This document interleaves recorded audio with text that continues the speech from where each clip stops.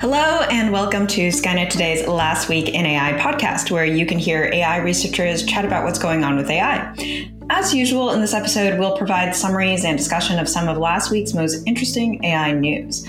I'm Dr. Sharon Zhou.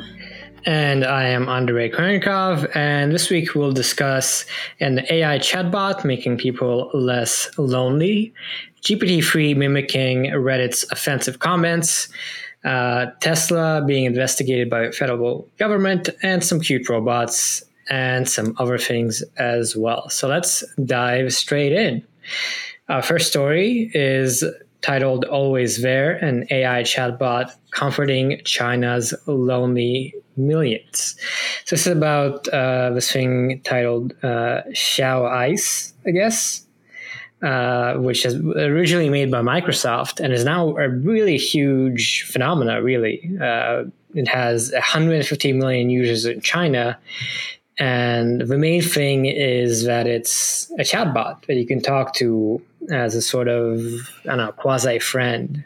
And what's interesting is this is kind of huge. A lot of people talk to it. And it's now something like a really highly valued spin-off from Microsoft.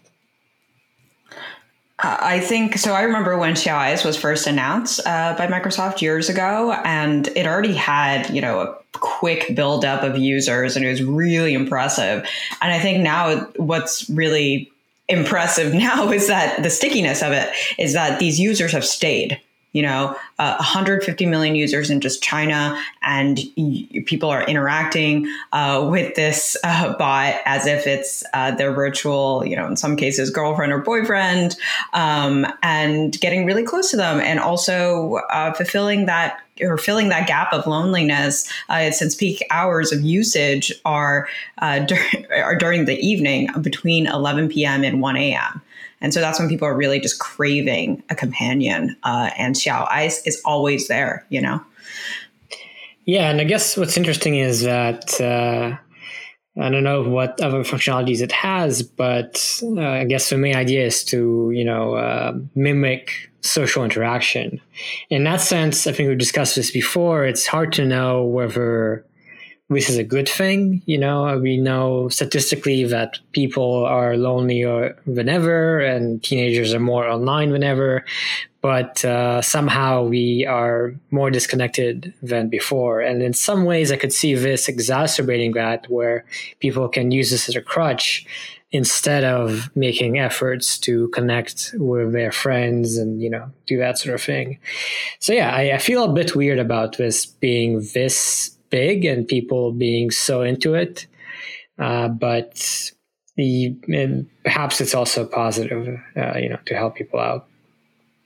I think it's hard to say, because I think we could say, it's positive that, it's helping people out, since otherwise they would become extra depressed at night. But then on the, flip side, it's like, it's negative because maybe they will never want to interact with other human beings anymore. And so, I don't get the sense that people will never want to interact with human beings right now, given where Xiao Ice is and the peak hours of usage. But it's possible that it discourages kind of a lot of human interaction because Xiao Ice might be nicer. Easier, for sure. Yeah. Easier, less judgmental, all this stuff. So, But I guess it might be better than scrolling Reddit or Twitter. So perhaps using less social media is actually good for us. I don't know. Yeah, I guess that's what you're comparing it to. If you're comparing it to the best possible thing, then we'll never really be able to make something that great as utopia, But compared to the status quo, it's possible that this is filling a great need that we have nowadays. So on to our next article. AI startups claim to detect depression from speech, but the jury's out on their accuracy. So there was a 2012 study published in the journal Biological Psychiatry, and it was a team of scientists at the Center of Psychological Consultation, CPC, in Wisconsin. And they basically hypothesized that the characteristics of a depressed person's voice might reveal a lot about how depressed they are, the severity of their depression. And the co-author said, there were several quote unquote viable biomarkers. And this whole study was partially funded by Pfizer. And since then, a host of different startups have claimed to automate this detection of depression using AI trained on people's voices and being able to detect, from your voice, I can tell how severe your depression is or whether you have depression at all. And one of those efforts is Ellipsis Health, and they can generate an assessment of how depressed you are from just 90 seconds of you speaking.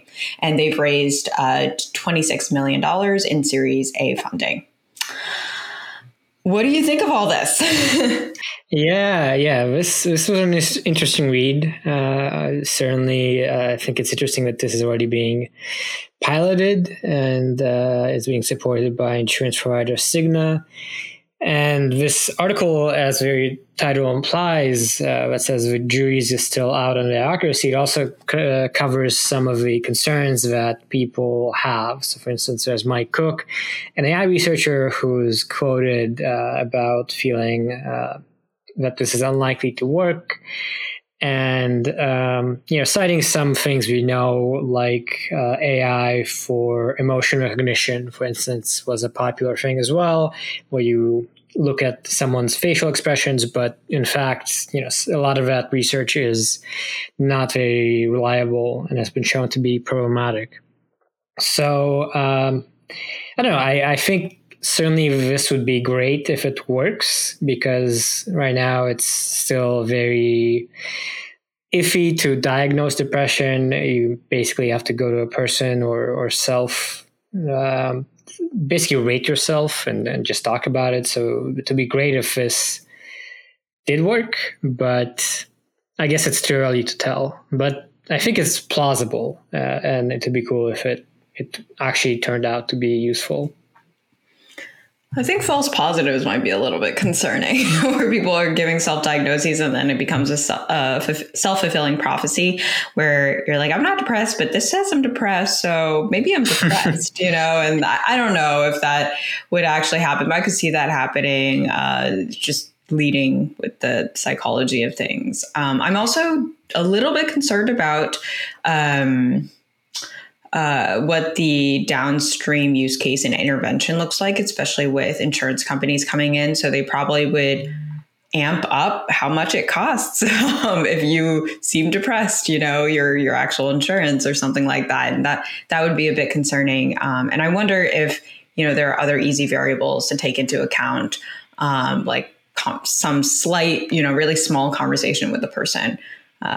Yeah, I would imagine this would have to be used with a human in the loop approach, where maybe this is a first step to just, let you know that you should talk to a psychiatrist or a therapist. But I wouldn't imagine that this by itself would be enough for a diagnosis. So it is interesting to think about where this would be of use in that sense. Maybe it could be a tool that psychiatrists and therapists use in their practice to help diagnose. That would be interesting. Right. Absolutely. And on to our research articles. The first is GPT-3 mimics human love for, quote, offensive Reddit comments, study finds. So love for offensive Reddit comments. So do note that. So basically, a new study has found that chatbots very much are inclined to agree with toxic language and offensive comments over safe comments. So they're into the spicy stuff as much as we are, in a sense. So what the study was done at Georgia Tech and at University of Washington, and they basically looked at 2,000 different Reddit threads, and they paid Amazon Mechanical Turk workers to annotate them as safe or offensive. And then they had different GPT models, big language models, agree with offensive comments or the safe one. And they found that these models were twice as likely to agree with the offensive comments than the safe one. And one interesting detail is that the chatbots actually tended to respond with more personal attacks directed towards the individual, as opposed to humans were more likely to target or, offend a specific demographic or an entire group, as opposed to an individual. Mm-hmm. Yeah, so this is a pretty interesting study. I wasn't entirely clear if this were pre-trained and not fine-tuned language models. I do believe they say that they looked at some existing models like GPT-3 and some other ones. And certainly this is useful in the sense of understanding what these sort of neural dialogue generation engines would do when you put them out in the wild. And this is some pretty good evidence, as we've seen also in other cases, that they could lean towards more spiciness than you'd like. And one thing that's neat about this paper is that they also analyzed existing controllable text generation methods to mitigate the contextual offensiveness of these dialogue models. So, in fact, there's been work on making sure that language models do what you want them to do. And they looked into this work and showed that it could improve things. So perhaps not too surprising. They also show that in general, Reddit users also display this behavior of preferring offensive stuff. So the language model just does the same. And yeah, I guess just something good to be aware of and just empirically interesting. Yeah, it's very interesting that, these spicy comments pique our interest just as much as language models. And I guess a huge reason for that might be because statistically, we can actually pick up on those things, even if we can pick up on the fact that they're spicy and that they can pick up on that too. I just find that really interesting because it's not necessarily intuitive, right? It's just that we think that this is spicier language because we've learned that it is, and it turns out you can learn that statistically from just the linguistic context. Mm-hmm. Yeah, so nice to see more work examining sort of downstream behavior of models and not just building more models that we don't really understand. But moving on to our second research article, we have AI researchers introduce a graph neural network estimator for ETA predictions at Google Maps. So ETA is estimated time of arrival, and that's what you get when you plot a path on Google Maps. It tells you, roughly you'll be there in 25 minutes, 30 minutes, etc. And so a team of researchers from DeepMind, Waymo, Google, Amazon, Facebook AI, and CAI Lab, quite a team, proposed a new graph neural network for ETA predictions, and the model is already deployed in production at Google Maps. So basically, the model is meant to estimate time of arrival, and it led to reductions in wrong estimates by quite a bit. So certainly kind of an exciting result and, a cool collaboration. I think it makes complete sense that graph neural networks are good at modeling the road and congestion, since the road very much does seem to resemble kind of a graph-like structure. And yeah, we know that Google Maps very much it gives you an updated ETA as you drive. Sometimes I wonder if it was the true ETA from the very beginning. That's fine. That's fine.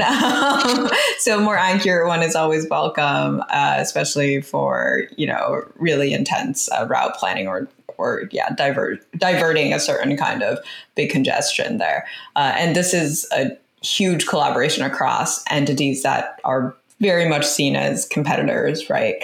Google, Amazon, Facebook, especially. Yeah, and it's cool to see that, this is deployed on Google Maps, which is, going out to millions of people and is already proving its benefits. And the paper also cites some other prior research that led to being deployed on web scale recommender systems. So it's neat that, for once, which is pretty rare, we have a paper on something that is deployed in a product, versus usually I think for products, we just don't really have any idea of how they work. So it's nice to see a little more transparency for this one. And on to our articles in Ethics and Society. The first is Tesla is ordered to turn over autopilot data to a federal safety agency. All right. So as we've been tracking this Tesla story, Tesla has now been asked to hand over all of their autopilot data by October 22nd, or they may get fines up to $115 million if they refuse to comply, or if they fail to achieve that. And this is just part of this long investigation into Tesla cars crashing into all sorts of different vehicles, especially emergency vehicles and fire trucks. And NHTSA, the National Highway Traffic Safety Administration, is the one requesting this information and is in charge of making sure things are safe on the road. Yeah, so interesting to see this story developing so fast. I think we just discussed this investigation being a thing a couple of weeks ago. And so, yeah, it seems like this is pretty serious. This request for documentation is asking for information on how autopilot works, how it ensures drivers are paying attention, whether there are any limits on where it can be turned on, arbitration lawsuits, complaints Tesla has received, and more. And if Tesla doesn't deliver information by October 22, it says that they could impose a fine of up to $115 million if the company doesn't comply. So, yeah, pretty. I don't know. Kind of seems like a big deal, and like this investigation is really quite serious.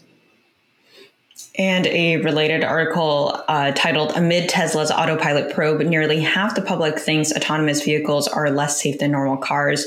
This is just how does the public look to Tesla now? And I found some of these statistics pretty interesting in the article. So 37% of U.S. adults said they might ride in an autonomous vehicle in the future, and 34% said they would not. So approximately the same number said they would or would not in the future ride in a self-driving car.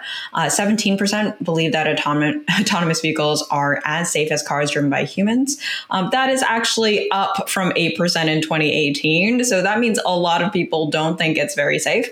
That said, a lot of people, actually more than half of Americans, have not heard much or anything about the crashes involving Tesla vehicles using autopilot, or the federal government's investigation into this. So this whole saga. And I found those statistics pretty interesting around, at least here in Silicon Valley, we're very much living in a bubble and everyone's heard of, obviously Tesla, autopilot, all this stuff. But a lot of people haven't in the US. And I guess faith in autonomous vehicles isn't as strong as it is here in the heart of the valley. Yeah, I agree with that as well. I found these statistics really interesting, and I found it, as a reminder that, both of us and a lot of people in AI are pretty aware of where autonomous driving is, and we know that, it's not fully reliable, but it can handle a lot of things now. But outside of, the AI crowd, it's fair to assume that a lot of the public is less aware of it right now, and it's interesting to see this confirmed in these statistics. Now, on to our second Ethics and Society article. We have bias persists in face detection systems from Amazon, Microsoft, and Google. So there's been some studies in recent years showing bias, in particular the Gender Shades Project in 2018. And these companies said that they'd work to fix these biases in their commercial products for face detection. But a new study by researchers at the University of Maryland found that these services are still flawed and pretty easy to detect ways. So all three are more likely to fail with older, darker skinned people compared to their younger, whiter counterparts. And this is in particular focusing on the robustness of these systems. So they don't just have normal images, they have images with different types of noise. So, kind of a blur, motion blur, or maybe the image is bright or it's pixelated, things like that. So, I'm a bit surprised that there's still this bias, given that there's been years to fix it. Then again, maybe this kind of research on the robustness for images that have some noise, that is a bit new, and I'm not sure if I would have expected things to work without any flaws. But of course, it's still bad that there's a bias in these systems when there's noise. I will only be surprised when this is fixed or moderately fixed, or just moderately improved, because I just don't, we're just not really improving on this despite all the press around it. And I hope we do. I think people are working on it, but a lot of these companies aren't prioritizing it. Here in the paper, they said that Amazon's face detection API was 145% more likely to make a face detection error for the oldest people as opposed to younger people. And the overall error rate for lighter and darkened skin types was 8.5 and 9.7. So still some pretty big disparities. And as you said, hopefully they are improving, and I would imagine they have improved, but it's good to see this sort of studies that keep, confirming the case and kind of pushing them in the right direction. Right. And a related article is Facebook apologizes after AI puts, quote, primates label on video of Black men. And so essentially, as you can probably guess from the headline, Facebook users were watching this video that showed Black men in it. And it was this British tabloid. But then there was an automated prompt from Facebook asking whether they would like to, quote, keep seeing videos about primates. And this caused the company to investigate and disable their AI-powered feature that pushed that message. And it was definitely unacceptable. Facebook apologized. And this is very similar to the gorillas tagging that we had seen before, I think, with Google. And I guess... it's unfortunate, super, super unfortunate. And I'm glad that Facebook did apologize for it. But it's like now, years later, it is still very much just not solved, the same problem. Yeah. And I found this story also kind of interesting because I think it doesn't only point at bias, but also kind of reliability, right? Sometimes AI systems make mistakes just due to different inputs or something like that. And so it takes being mindful and, really being aware of the kinds of errors that can happen and, to design your system in such a way as to avoid these errors. And so you'd hope that given the Google error that was similar in 2015, product designers would be aware that, you want to avoid labels of people that might seem racist. And here that exact thing happened. And hopefully that does kind of start making people more aware to think about these sorts of things. And onto our fun articles. The first one is the time a human-driven car ran over an autonomous robot. All right, so this is shown in a TikTok video that one of these little self-driving robots could not escape a human driving a car and actually got ran over. And in the little autonomous robot's defense, it actually appears in the video to have the right of way. And this video was captured at the University of Kentucky. Yeah, so it's kind of a fun clip. It's very short, like 5 seconds, and it has this little tiny delivery robot, one of these ones that, are like a little cart that drives itself, crossing the street, which is already kind of funny. And then this car turns and clips it. And then you can see the robot, having this wheel that kind of hangs by a thread. So, I don't know. It's kind of a cute, fun video. And I felt a little bad for the tiny robot. So, I don't know. Funny news story, yeah. I think we always feel bad for the underdog. And the tables have turned, I think, a little bit. Yeah, because we hear and we discussed that autonomous driving Teslas hitting stuff, but now it's this tiny autonomous little robot being hit by a way bigger car. It's kind of a fun reversal. Right. And related to that, our second article is titled "These Cute Electric Robots May Soon Deliver Your Dinner." So this is about the Kiwibot, and it's kind of exactly the same type of robot as in the last story. It delivers food, and there's a lot of these that we've seen and we discussed already. A couple of months ago, I think that this is an emerging trend. And as the article title implies, one of the selling points of this one is that it's cute. It has a little face display and can make different expressions. But there's also some interesting statistics and other stuff in the article. Yeah, it's super cute. And they had a fantastic, I would have to say, promo video. And what is impressive, I do find the 150,000 food deliveries really, really impressive using these electric semi-autonomous robots.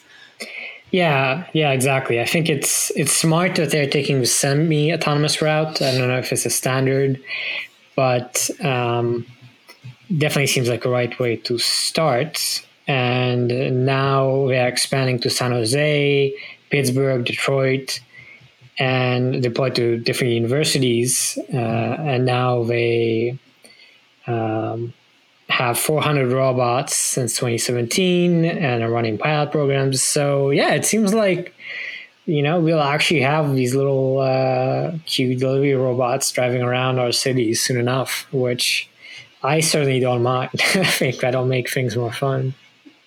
I think it makes complete sense that they've piloted on campuses, like university campuses, because that is where you want, a late night snack or something like that.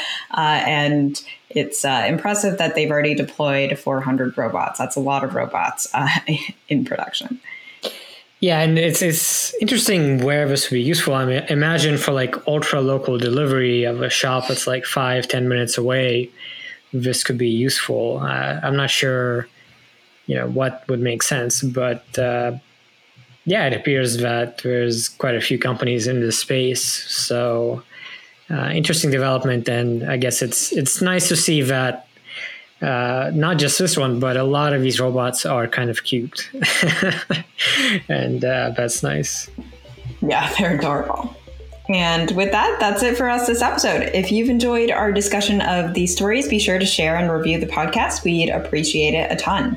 Be sure to tune in next week.